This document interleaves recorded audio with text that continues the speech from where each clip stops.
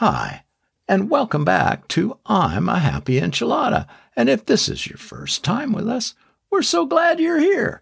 I'm Don Culver, and I'll be your host. Now, we have a topic today that can send some people running for cover. It's intimacy. Yikes. And double yikes. Intimacy is an endless conversation with most women, and not so much for men. Men, in most cases, seem to be less likely to want to reveal themselves and talk about their feelings or even admit they have them. When I grew up, men were men and women were women, period. The women were the nurturers within the family unit, and the men, well, they worked, provided, kicked butt, and took names. That was their main role. Now, today it's all changed, some for the better and some for the worse. The good news is that more people are talking about their wants, needs, and feelings than ever before. I'm really glad about that. It's good to be able to talk about who we really are, especially with people we trust, and be who we are in our everyday lives. Before we get into intimacy, I want to share two things with you I found during my research today. It's what men desire in a woman and what women desire in a man. It's great stuff. I know you're going to love this. Okay, here we go. Men desire a woman who is trustworthy, faithful, and reliable. They want a woman who will stand by their side. Women desire a man who is honorable, fair, and ethical.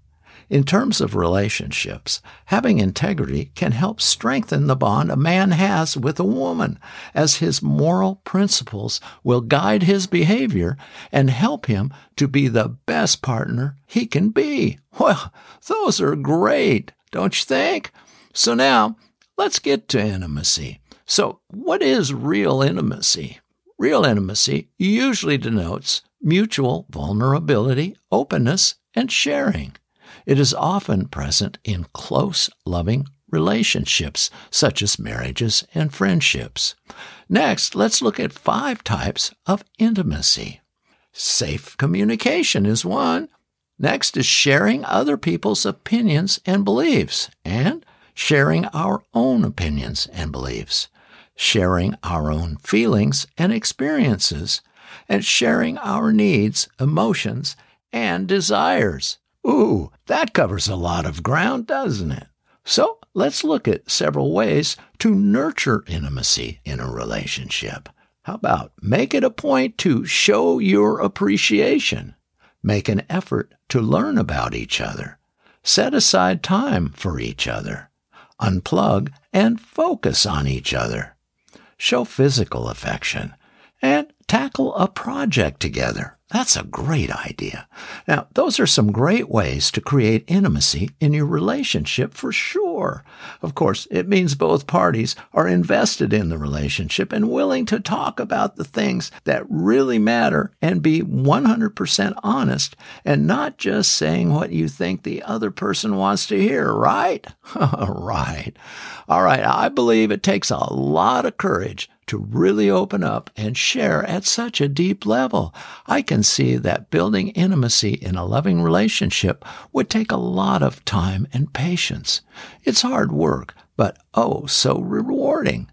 I'm just wondering, how many of us have had the trust and willingness to go that deep and be that honest and vulnerable in a love relationship? Well, I have to be totally honest here. I have not. I'm not proud of that, but it's true. How about you? Well, there's still good news here. It's not too late. It could still happen. Yeah. Hey, I'm ready to move on here, but first, let's look at some fear of intimacy symptoms. Might be interesting to see how many of them apply to us and to a significant other, huh? All right, well, first is low self-esteem, then trust issues, experience periods of anger, actively avoid physical contact, have trouble forming or committing to close relationships, be unable to share feelings or express emotion, have insatiable sexual desire. Okay, so there's some food for thought. Well, let's move on and lighten it up just a little bit. What do you say? Now, here are several types of intimate relationships. Let's take a look at those. Here we go. Physical intimacy, emotional intimacy, intellectual intimacy, recreational intimacy. Well, I never heard of that, but I guess that is a thing, right? Financial intimacy and unconditional intimacy. And lastly, here's a great question.